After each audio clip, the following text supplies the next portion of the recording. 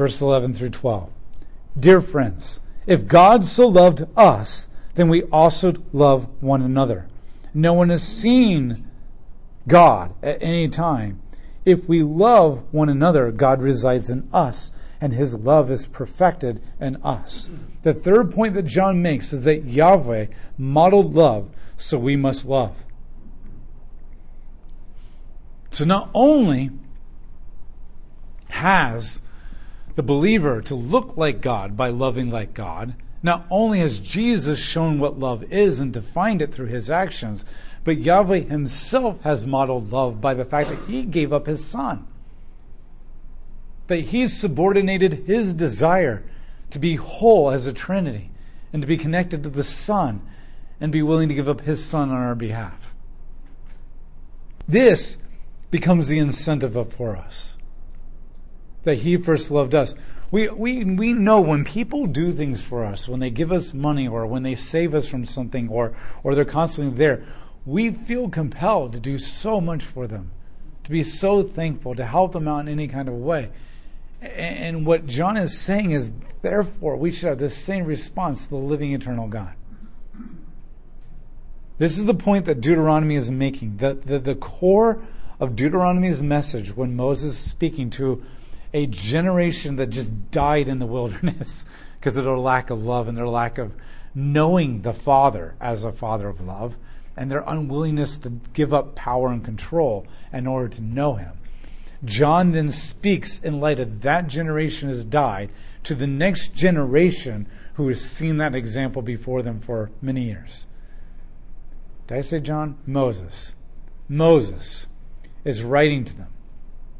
And Moses makes this point over and over and over again, especially in the first 4 chapters, that God loves us and expects us to obey him in return. But he doesn't want you to obey him because you want a reward or that you're afraid of being punished, but because you ahava him. The Hebrew word is ahava, which means an emotional, intimate connection with him. You're not even doing it out of a sense of duty. There are 2 words for love in the Hebrew, chesed and ahava. And when Deuteronomy 6:4 says, love the Lord your God, it says ahava the Lord your God with all your heart. Because chesed is that love that I give you that I expect nothing in return. I know that you're incapable of giving me in return, or I may never see you again. Now you might think that God says that's the kind of love I want because he just said that's the kind of love he wants here, right? But in that particular place, Moses is writing for an experiential, emotional, intimate love because what God wants is a relationship. He does want your self-sacrifice love. But you can sacrifice for people out of a sense of duty. But in Deuteronomy, God wants a relationship. An intimate relationship. I'm so blown away by this God who entered into my life and sacrificed himself and put up with all my crap and endured our rebellions and continued to love us and bless us that I can't help to want to return him and to love in return. And I feel this intimate connection, not just an emotional. Ahava is not just purely an emotion. It's an intimate, vulnerable, linking love. And that's what God wants. What he wants more than anything is a relationship. And it's that kind of relationship that leads me to then chesed, the self-sacrificial love where I expect nothing in return. And what God is saying is, I don't want you to just love me because you have to. Cain made a sacrifice because he had to. Because he was mostly just afraid of what God would do to him.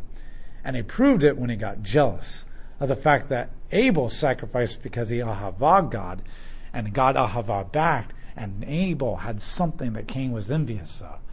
But he didn't want to ahava, he just wanted to make God happy so he wouldn't get punished. And that's why John says, if you act like that, your father is Cain, and your father is the devil. But only when you ahava that leads to chesed, that's when you're of the Father. Because he demonstrated it to us. And that's what we should pray for. That's what we should seek for. The beauty of this, too, before God is anything, before God is all-powerful, all-present, before God is merciful, before God is just, God is love. And one of the reasons that the Trinity is absolutely essential is because without the Trinity, you can't have love in this kind of way. If God were a singular being, what would a intimate, connective, communal love look like? What would a dying to myself love look like?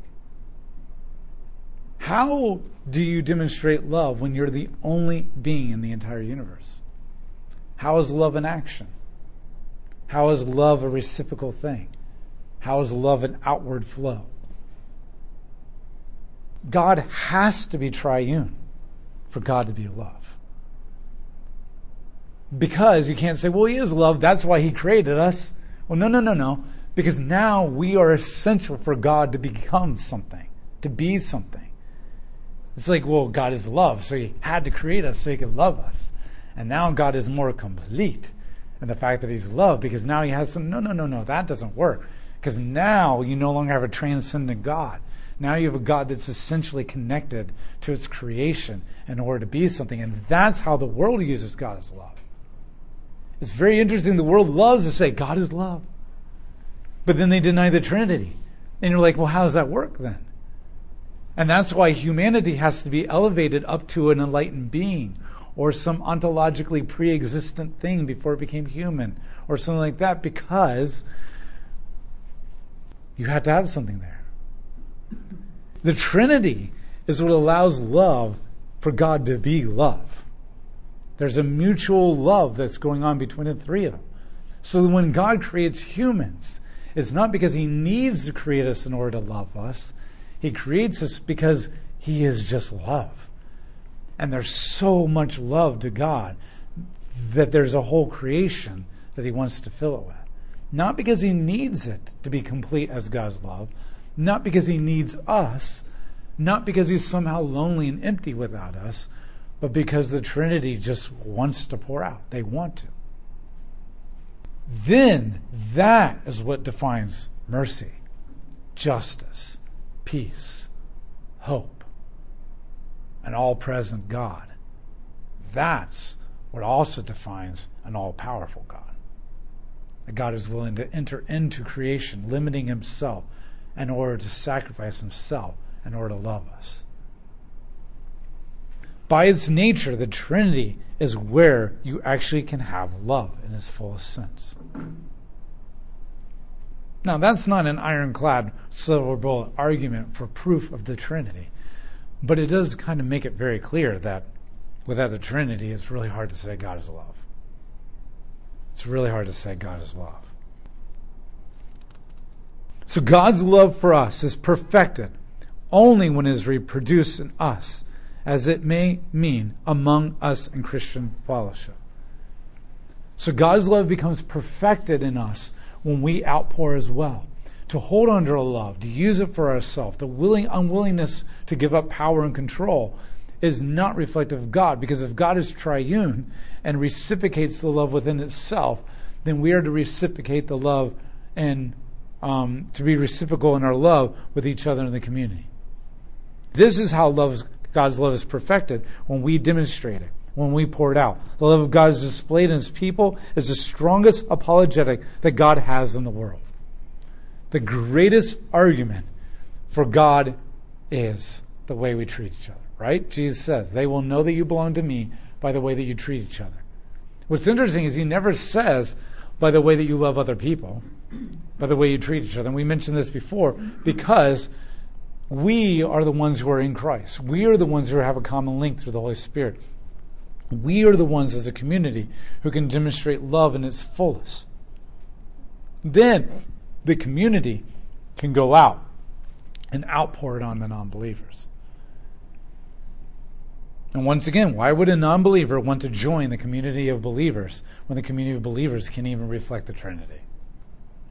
They can't even reciprocate and give to each other and flow out in that kind of way. Any questions? Does this make sense?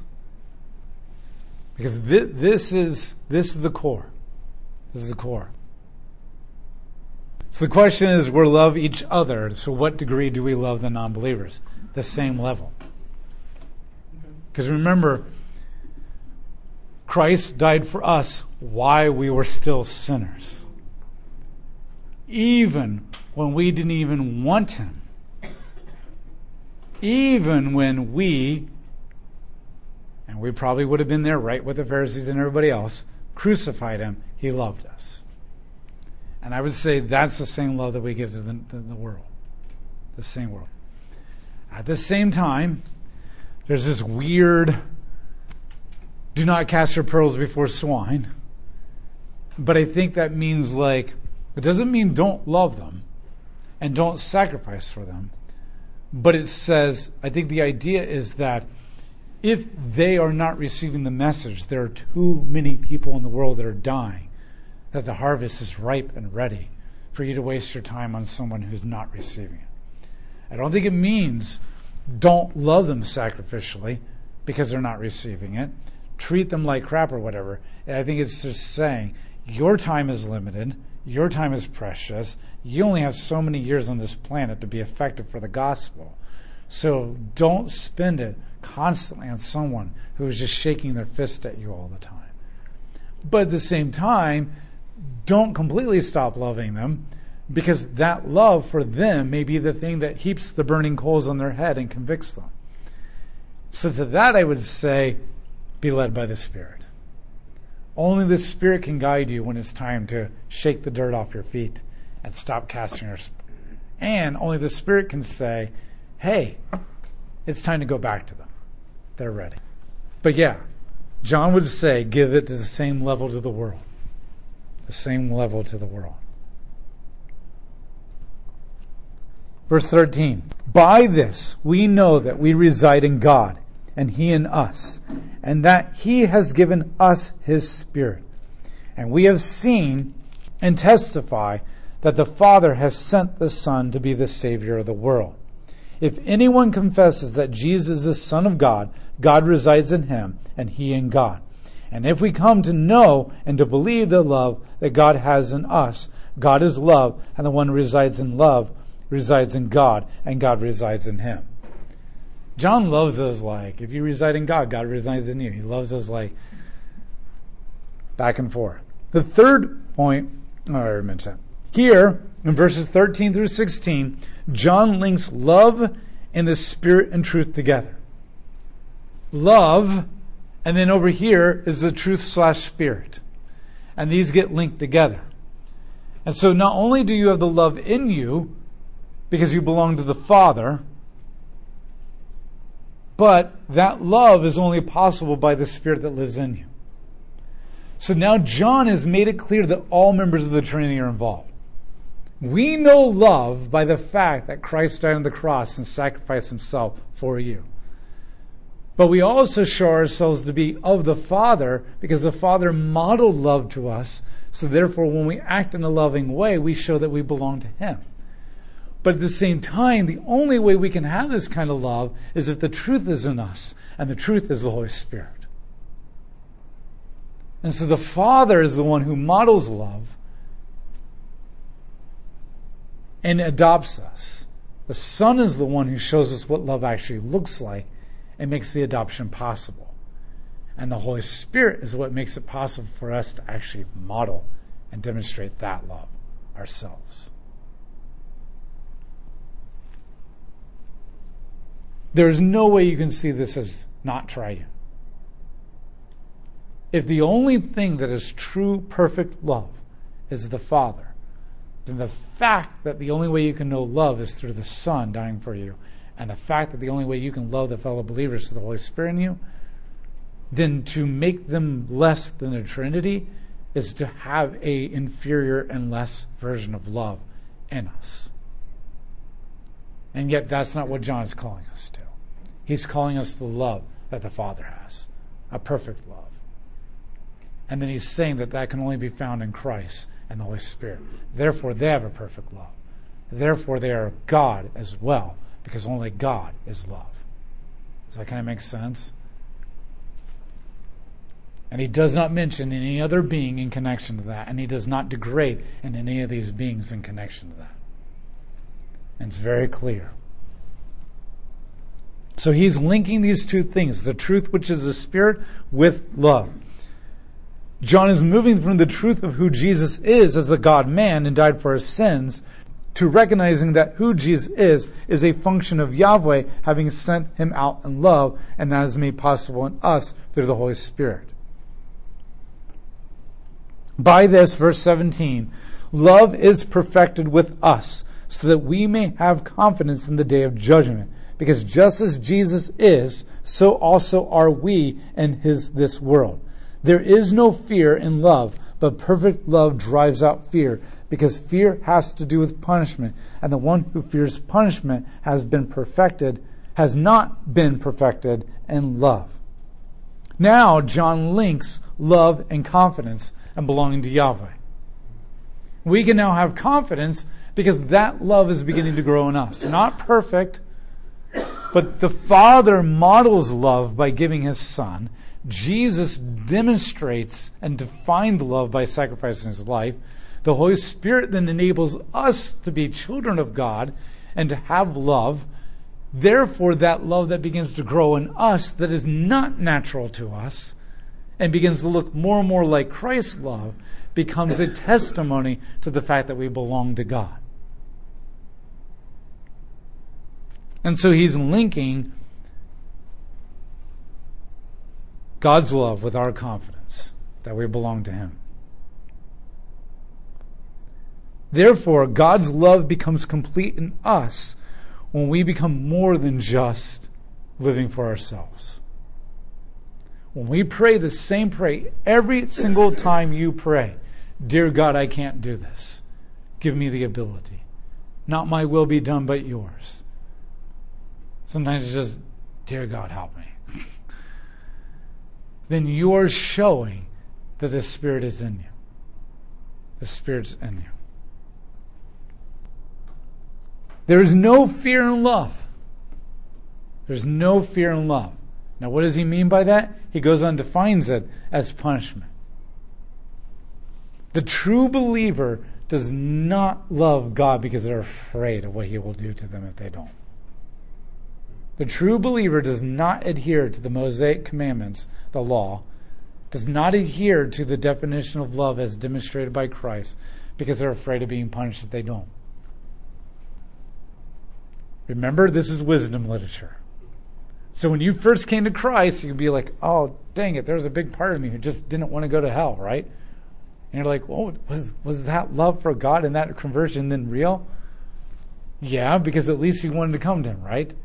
And over time you grow and you grow and you grow and you grow. And remember, John always puts this in the context of, yes, this is wisdom literature. This is the ultimate goal. This is what you're supposed to be striving for. Don't settle for less and think, oh, I'm saved, therefore I don't have to do anything more. I got into heaven. John is reminding you there is something that you should be striving for, something you should be attaining, something that you should be growing towards. But he also makes it clear that anyone who says that they're not without sin is a liar. But thank God that we have the blood of Christ, who we can go to an advocate and be forgiven of our sins. And so for John, this is always in the context of walking in the light. Walking in the light means pursuing obedience to God, not being content with just being saved, but I'm actually going to pursue obedience and become more and more sanctified over time because the bar is up there. But knowing that I can't do it, I don't try to work harder. I go to Christ and the blood. And so the same thing. I don't serve God because I'm afraid of him being punished. And though that might be in me, I constantly crucify that. I constantly submit that to him. I constantly repent of that so that it becomes less and less. And the more that I'm in Christ and the more that I'm in God, the more his love begins to dwell in us and the more that overrides fear. And I think that is the main idea. The main idea is the only way that you can overcome the fear of punishment is to be more and more in Christ. It's not just stop it. It's you allow yourself to be filled up with something else. you allowed yourself to be opposed to something else. And as you are in Christ, the love of God will grow more in you, and then the love is perfected in you, and punishment ceases to have a place to be, a fear of punishment. There's less and less room in your life for punishment, the fear of punishment to dwell. What John is really doing is he's addressing the improper desire of separating obedience and love from each other. He is literally contradicting the world by saying you cannot say love is love. You cannot say that love is just an emotional thing. You cannot say that love is just what I feel in the moment. You cannot define love as whatever feels good for me. What John is making it very clear that love and obedience are directly linked together, and they cannot be separated. Because anything else separated is dysfunctional. It's dysfunctional. And we've seen the dysfunctional fruit of a world who's bought into love is love. Because what they mean by that is love is love. If it feels good, it's love. If it makes me happy, it's love. If I enjoy it, it's love. If I'm tingling and turned on by it, it's love. But John doesn't say love is love. John says God is love. And he's the definition. He's the definition. And I don't say that to step on any political toes in any kind of way. I say that because that's what the Bible is teaching.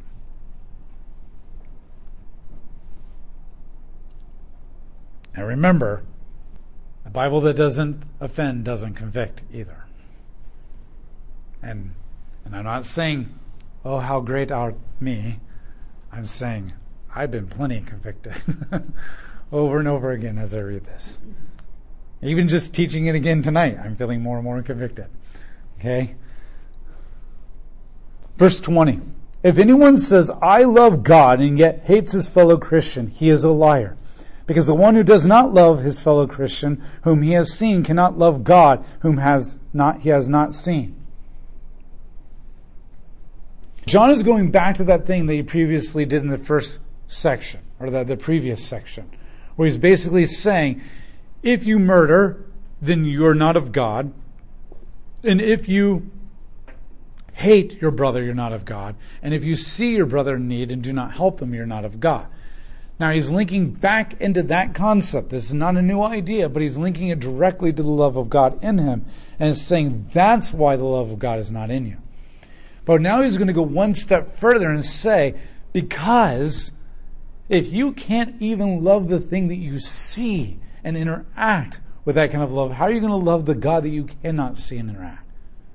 We are tangible, concrete, five senses being. And anything outside of the five senses just makes us struggle. Concepts that are abstract are hard to grasp. Love, praying to and having communion with an invisible God is a difficult struggle. And if you can't love with the Holy Spirit, the very people that are in front of you that are concrete and physical and a part of the five senses, then how in the world are you going to love the invisible God? The one that you have to move beyond the concrete and the abstract. This becomes the outward flesh. So when the Bible says, I will become the father to the fatherless, it means it is my people with the love of God inside of them who become fathers to those who have no fathers.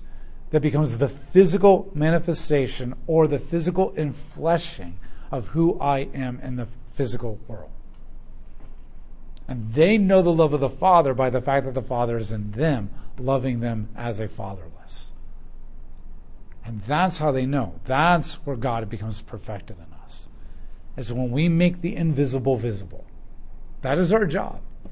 Our job is to make the invisible visible to people. They will know that you belong to me by the way that you love each other and the way that you love them. And that should be your mantra in some kind of way. I am making the invisible visible. I am making God known. Not just through evangelism words, but through my actions. I forget who said it, but they said every time you share the gospel, wrap it in a sandwich. And every time you give someone a sandwich, wrap it in the gospel. That they are not separate. They cannot be separated from each other. The truth and love always go together. Truth and love always go together. Verse 21, and the commandment we have from him is this, that the one who loves God should love his fellow Christian. 2, everyone who believes that Jesus the Christ has been fathered by God, and everyone who loves the Father loves the child fathered by him. By this we know that we love the children of God, whenever we love God and obey his commandments. For this is the love of God, that we keep his commandments, and his commandments do not weigh us down, because everyone who has been fathered by God conquers the world. Here, John links love, faith, and obedience, and truth in Christ together. He links all these together now.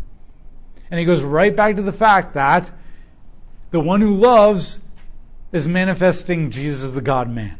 And only when you have the truth of the God-man in you can you truly love. And so he is linking love for the fellow believers, that is self-sacrifice, with faith, meaning the only way you can demonstrate that love is if you have your faith in the correct object, Christ, with obedience, that we don't do it because it feels good, but because we're commanded, and we obey because we love him. We're thankful, appreciative, with the truth that this is only made possible by the God-man. And all these things get drawn together. All these linkings come together. He dealt with all these one by one. He linked love and truth together, truth and the Holy Spirit, God and love, and all these stuff. And now he crayons them all together and says, this is the complete picture. That the only way you can truly be children of God is if love, faith, obedience, and truth are all linked and living and manifested in you for the fellow believer. For the fellow believer. And if that's not happening, then you fall down on your knees and you submit to the Holy Spirit and say, dear God, help me. Help me become more like you. Not my will be done, but your will be done. And the more you do that, the more you grow. For John, it's all or nothing. 100% in everything is not possible in a fallen, sinful world. But every puzzle piece should be there. Because without truth of who Jesus is, how do you know what real love is? Without the God-man, the truth of the God-man, you have no definition for love. Without a faith that is completely dependent upon the Father and the Holy Spirit, how do you have love? If you're not compelled to obey God because he is your master, the truth that he is God, then how do you have love? God is love, and is perfected in you when you embrace the truth of who Christ is, depend upon him with your utter, total faith and trust, and you obey him. And that's the only way that love can be manifested. And so our prayer is, help me become more like you. Not my will be done, but your will be done. Help me die to myself. Help me give up control. Help me trust that you will work out my good for me, and I don't have to worry about that. That's the hard one for me. As a perfectionist and a control person, it's more of the, but if I give this up, will it really truly work out for me? It is easy to have a kind of love to God which does not recognize the obligation to love one another. Such love for God falls short of being real love for him, since it fails to obey his commandments. It is easy to test our love for God. How committed are we to being completely obedient to his will? That is the measure of our love. The more quickly you pray, not my will be done, but your will be done, that is the test of Christ in you. The longer it takes you, that is the test of how much sanctification you need. The believers are not to love others because Yahweh is love and we belong to Him. The believers are to love others because Yahweh is love and we belong to Him. This has been the message of Yahweh all throughout the First Testament. Deuteronomy 6:4-9. Love the Lord your God with all your heart, with all your life, and with all your everything. Leviticus 19:18. Love your neighbor as yourself. In the Second Testament, Matthew 22:37. This is the great commandment, and this is the one like it and equal to it. If this is who Yahweh is, having demonstrated love through the sending of His Son to atone for our sins, then this is a necessary part of our life as we reflect Him and obedient, loved as His children. Out of all the commandments that God gives us throughout the entire Bible, there is one commandment that is supreme above all others, and that is to demonstrate love, to be love. Because if that is the core of who God is, that is the core of what we are to manifest. And so here's the question. As you go through your life and you encounter people, the real question is, how willing am I to give up control and power? And the more I grasp power and control, that should be my prayer to become more like Christ. When I'm talking, is it because I need people to like me and I need something from it? When I'm arguing and debating, is it because I need to be right? When I want something done a certain way, is it because I need to have it done my way? Now, yes, there's a time where it needs to be done your way because your way is right and it will benefit that person. But that's the question. Am I doing this because it's truly going to benefit them, or am I just doing it because it has to be done my way? That's why Burger King makes a lot of money off of have it your way. Just do it.